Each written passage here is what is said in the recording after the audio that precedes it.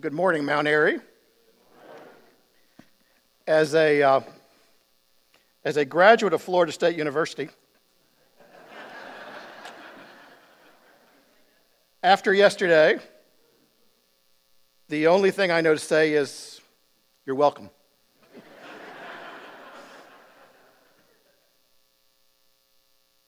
It is a privilege to be with you. I always enjoy the opportunity. My family and I are usually over in the Life Center worshiping, and so it's nice to get a chance to come over and be with you during this service today. I am grateful for Pastor Keith for his invitation to step in for him as he's having an opportunity to enjoy the world's greatest grandbaby, and he will be back tonight.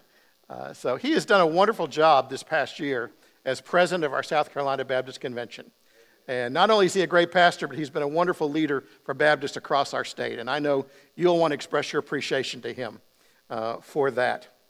Now, if you've got your Bible with you, or your phone, or your iPad, or whatever device you might have that has a copy of God's Word, open it to the book of Acts and the 16th chapter.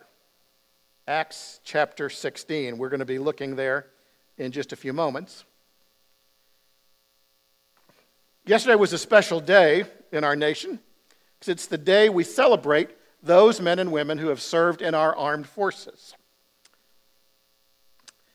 President Ronald Reagan said, "Freedom is never more than one generation away from extinction. We didn't pass it to our children in the bloodstream. It must be fought for, protected, and handed on for them to do the same."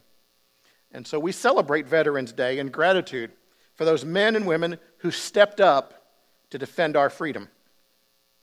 And freedom is at the heart of what it means, isn't it, to be a citizen of our nation. But freedom can mean different things to different people. Now, I'm old enough to remember when the Supreme Court ruled that a law was unconstitutional if it outlawed burning the American flag as a form of political protest. Now, I think burning the flag is a terrible thing to do. But even if we think that it is a terrible act, we can still appreciate the idea on which the court based its decision, that freedom of speech is a value to be protected, even if it's freedom to do something that offends the rest of us or something with which we strongly disagree. And freedom is something that has to be constantly defended. Coming up in early December, some of you may have been reading about this or hearing about it in the news. The Supreme Court will be hearing the case of Jack Phillips, who's an artist who runs Masterpiece Cake Shop in Colorado. And Jack faces financial ruin because he has refused to use his talents to design a cake celebrating same-sex marriage. His state has said, you must do this. And so the Supreme Court is going to be deciding whether a governmental entity can force someone to violate their religious beliefs in using their own talents. A lot of people believe that religious freedom itself can be on trial as the court determines if Jack must be forced to violate his religious beliefs. Well, one thing that Americans can agree on is that freedom is important. We may disagree and agree on a lot of different things. We have Republicans and Democrats, liberal or conservative, Pizza Hut or Papa John's, but we can agree that freedom is good and it's important. But what kind of freedom? I read about one man that boasted, he said, "I like living in New York City because of the freedom. Freedom to live as you wish, freedom to eat what you want, freedom to dress however you like." And with that, he closed the door, locked the latch, turned 4 deadbolts, inserted the chain, and switched on the alarm system. Freedom comes in different forms, doesn't it? Well, we Americans have built a society with an amazing level of freedom. I generally have the freedom to pursue whatever I want, so long as I don't bump into you pursuing whatever you want. I'm free to get an education, pursue a career, live wherever I want. I'm also free to compete for good grades, pay taxes, make mortgage payments. There's freedom, and then there's freedom. Problem is, we don't always know what real freedom is. Now, in the 16th chapter of Luke's gospel, he tells us a story about freedom. Early in the chapter, Paul has received a message from God that he is to leave behind the missionary work he's been doing in Asia. And he is to move into a new territory. He is to go to Greece, to enter into Europe for the first time. And so he boards a ship and he ends up in Philippi, which is a Roman city in Greece. Now, we've been hearing a little bit about Philippi recently, haven't we? Pastor Keith has been doing a series from the book of Philippians. Now, in that book, Paul is writing back to the church that he established in this city. But as we read our text today, that's still in the future. In Acts 16, Paul has just arrived in Philippi. And soon after he arrives, he meets Lydia. Lydia was a merchant. She was a Gentile. She was a God-fearer. In those days, there were people who did not believe in the various gods, the pantheon of gods of the Greeks and the Romans. They believed, as the Jews did, in one God. They did not fully convert to Judaism, but they worshiped that God, and they were known as God-fearers. And Lydia was one of those. And Paul meets her. He shares the gospel with her. She becomes the first Philippian convert to the Christian faith. And that brings us then to the rest of the story, which will begin in verse 16. And as we read about this event, you're going to notice that some of the characters are in bondage and others are free. See if you can tell the difference. Read with me, beginning in verse 16. Once, when we were going to the place of prayer, we were met by a female slave who had a spirit by which she predicted the future. She earned a great deal of money for her owners by fortune-telling. She followed Paul and the rest of us, shouting, "These men are servants of the Most High God, who are telling you the way to be saved." She kept this up for many days. Finally, Paul became so annoyed that he turned around and said to the spirit, "In the name of Jesus Christ, I command you to come out of her." And at that moment, the spirit left her. When her owners realized that their hope of making money was gone, they seized Paul and Silas and dragged them into the marketplace to face the authorities. They brought them before the magistrates and said, "These men are Jews and are throwing our city into an uproar by advocating customs unlawful for us Romans to accept or practice." The crowd joined in the attack against Paul and Silas, and the magistrates ordered them to be stripped and beaten with rods. And after they'd been severely flogged, they were thrown into prison, and the jailer was commanded to guard them carefully. When he received these orders, he put them in the inner cell and fastened their feet in the stocks. So Paul and Silas have arrived in Philippi. As this story begins, they're on their way to church when they are stopped by a slave girl.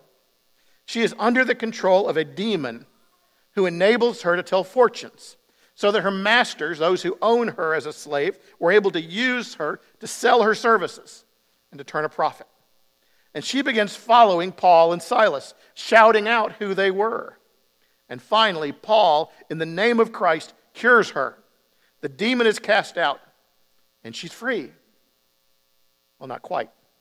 She's still a slave. She is a piece of property owned by someone else. And she is a piece of property whose financial value has just hit rock bottom because she can no longer tell fortunes. Those owners are not at all pleased that their meal ticket has been eliminated. Here's a young woman whose life has been ravaged by an evil spirit, and now she's free. You'd think there'd be some rejoicing going on, wouldn't you? But as often happens, religion can get mixed up with economics. We're happy for good things to happen to other people so long as it doesn't hit us in the wallet. We may not come right out and say it, that God is interfering with our business. We put a much better face on it. So the owners of the girl said, "We don't mind a little religion so long as it stays in its place. But these men are not like us. They're doing things that are different than us. Something has to be done." So the magistrates show up. The crowd falls in line with these men. They beat Paul and Silas. They throw them in prison. They were put in the very innermost cell. They were locked into the stocks. They are in a dungeon. These men who were liberators on the streets of Philippi are now imprisoned in a Philippian dungeon. Jesus has set a young woman free, and 2 of his followers end up in jail over it. Serving Jesus does not always end up in a victory parade, does it? Remember that Jesus once healed a deranged man by casting demons out of him and into a herd of pigs. And remember what happened? The pigs then, with a full of demons, scampered over a cliff to their death and their destruction. And for this act of freedom, Jesus was hustled out of town by the Galilee Pork Producers Association. Another time, Jesus healed a disabled man on the Sabbath day. The Jewish authorities attacked him. They sought to kill him because he was violating their religious rules. He provided freedom. They wanted to put him on a cross. Happened to Paul as well in the city of Ephesus. Paul led a great revival. Many people came to Christ. They were freed from idolatry, from the worship of idols. And that's a great cause for celebration, unless you're one of the people that makes idols. Those guys were not at all thrilled with what Paul was doing. Not everyone celebrates freedom. And so Paul and Silas have freed a girl from demonic bondage, and they end up in prison. Now think about this. If you had done something wonderful, only to get beaten and thrown in a dungeon, how would you respond? I suspect I probably would be grousing a bit. I'd be pretty upset, be pretty angry. Imagine getting beaten and jailed for doing something good. I mean, I'm upset enough if I get fussed at for when I did something wrong. But if I did something good and then was beaten and imprisoned over it. So you can just imagine the cries of anguish and frustration that came from the lips of Paul and Silas. Well, that's not actually the way things turned out, is it? Look at the story in verse 25. Luke says, about midnight, Paul and Silas were praying and singing hymns to God, and the other prisoners were listening to them. Now remember, they are in jail. Their legs are bound in stocks. You can only imagine the filth and the smells that surrounded them. They have no way to know if they will ever see the sun again. And they're singing. They're praying. They're having some kind of jailhouse revival meeting. What remarkable freedom they have to be able to sing and to praise God in the midst of terrible circumstances. Emilio de Carvalho was the Methodist bishop in the African nation of Angola at a time when Angola was controlled by a communist government. And on a visit to the U.S. to meet with church leaders, he was asked many questions about what's it like to be a Christian in a Marxist country. One person asked him, said, is the Marxist government supportive of the church? Emilio replied, no, but we don't ask them to be supportive. He acknowledged there were tensions between the church and the government. He said not long ago, for example, the government ordered that we were to disband all the women's organizations in our church. What did you do? Said the American pastors. Oh, the women kept meeting, he said. The government's not strong enough yet to stop us. And if they do become stronger, well, he said, we shall keep meeting. The government does what it needs to do. The church does what it needs to do. If we must go to jail for being the church, we shall go to jail. Jail is a wonderful place for Christian evangelism. The pastor said, evangelism? Yes, said the bishop. Our church made some of its most dramatic gains during the Revolution, when so many of us were in jail. In jail, you have everyone there in one place. You have time to teach and preach. 20 of our pastors were killed during the Revolution, but we came out of it a larger and stronger church. Then the bishop added, he said, don't worry about the church in Angola. God is doing fine by us. He said, frankly, I would find it much more difficult to be a pastor in an American city. Here, there is so much. There are so many things. It must be hard to be the church here. There's freedom, and then there's freedom. Picking up the story in verse 26, Luke says, suddenly there was such a violent earthquake that the foundations of the prison were shaken. At once all the prison doors flew open, and everyone's chains came loose. The jailer woke up, and when he saw the prison doors open, he drew his sword, was about to kill himself, because he thought the prisoners had escaped. So they are singing, they are praying, they are proclaiming the gospel in a dungeon, and suddenly the earth begins to quake. The prison rattles. The stocks and the chains that bound them fall apart. The jail doors fly open. And in the midst of all this commotion, the jailer wakes up. And when he runs down and sees that the jail doors are all hanging open, he is consumed by fear. He knows what will happen to a Roman jailer who permits his prisoners to escape. He will be tortured brutally and then executed. And so he draws his own sword and he prepares to end his life quickly. It's interesting, isn't it? Just having the keys to someone else's cell does not make you free. Prisoners have been bound by iron bars and metal chains, but the jailer is bound by fear. Prisons can be made of more than bars and chains, can't they? Let me ask you a question this morning. What is your prison? For some, it might be fear, anxiety, worry. For some, it may be a desire for security. For others, it may be a hunger for things, for financial success. For some, it could involve being consumed by a desire for respect, for fame, to be admired by others. Any number of prisons might be represented. What is it that binds you? The jailer's terrified. He's prepared to end it all when all at once he hears a voice cry out, "Don't harm yourself. We are all here." The jailer called for lights. He rushed in. He fell trembling before Paul and Silas. He then brought them out and asked, "Sirs, what must I do to be saved?" They replied, "Believe in the Lord Jesus, and you will be saved, you and your household."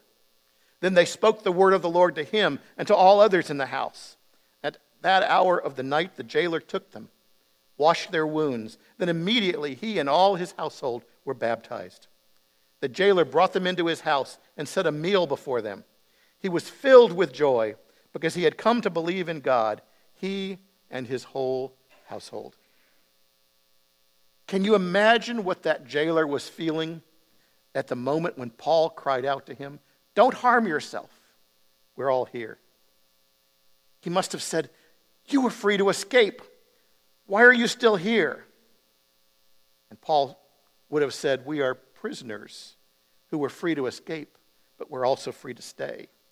You, our jailer, were chained to your sword and to your fear. But now you can be free to escape also." And the jailer asked the most important question anyone can ever ask. What must I do to be saved? What must I do to be free like you? And with that, Paul shares the gospel with him. We've been talking about gospel conversations. This is one of the greatest gospel conversations in all of history. And as Paul shares with the jailer and with his family the good news of Jesus Christ. And the jailer and his family give their lives to Christ. They are baptized. They experience the ultimate freedom by becoming part of God's forever family. There's freedom, and then there's freedom. Have you ever thought about why all the other prisoners stayed in the jail while with Paul and Silas, even when the doors were open and they could have escaped? In that evening of praise and prayer and gospel proclamation, I can't help but think that the other prisoners had already received the good news that this jailer was about to get. They had already given their lives to Jesus Christ. So by the time the jailer got that, the First Baptist Church of a Philippian dungeon was already underway. Listen to the rest of the story, beginning in verse 35.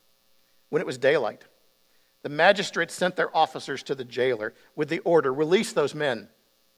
The jailer told Paul, "The magistrates have ordered that you and Silas be released. Now you can leave. Go in peace."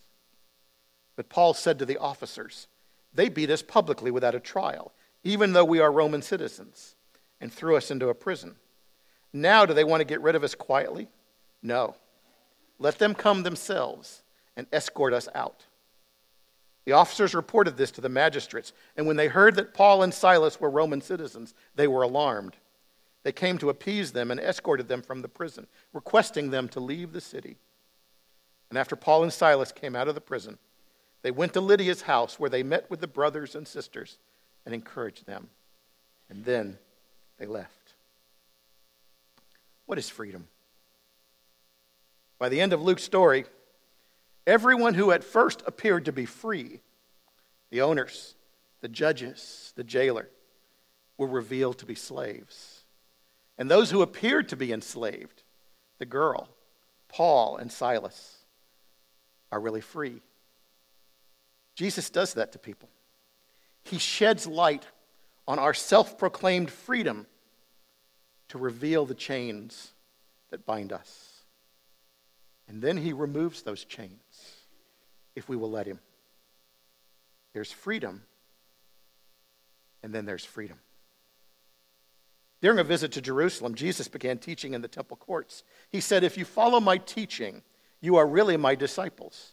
Then you will know the truth, and the truth will set you free." Now, when Jesus said that, the proud religious leaders that were listening stiffened their necks. They held their heads high. They said, "What is this make you free business? We're sons of Abraham. We've never been slaves to anyone." But they lied. The ones who so pridefully spoke of their freedom were even then under Caesar's heel. They lived in a nation subject to Rome. Before that, to Greece, the Persians, Babylonia, Assyria, Egypt. And one of the reasons they were so fearful of Jesus and his teaching was they thought he was a threat to their position. Their boasts of freedom were simply the rattling of their chains. How often that's true of us. The world pretends it will make you free, but what the world offers is only an illusion of freedom. Apart from Christ, we are slaves to sin.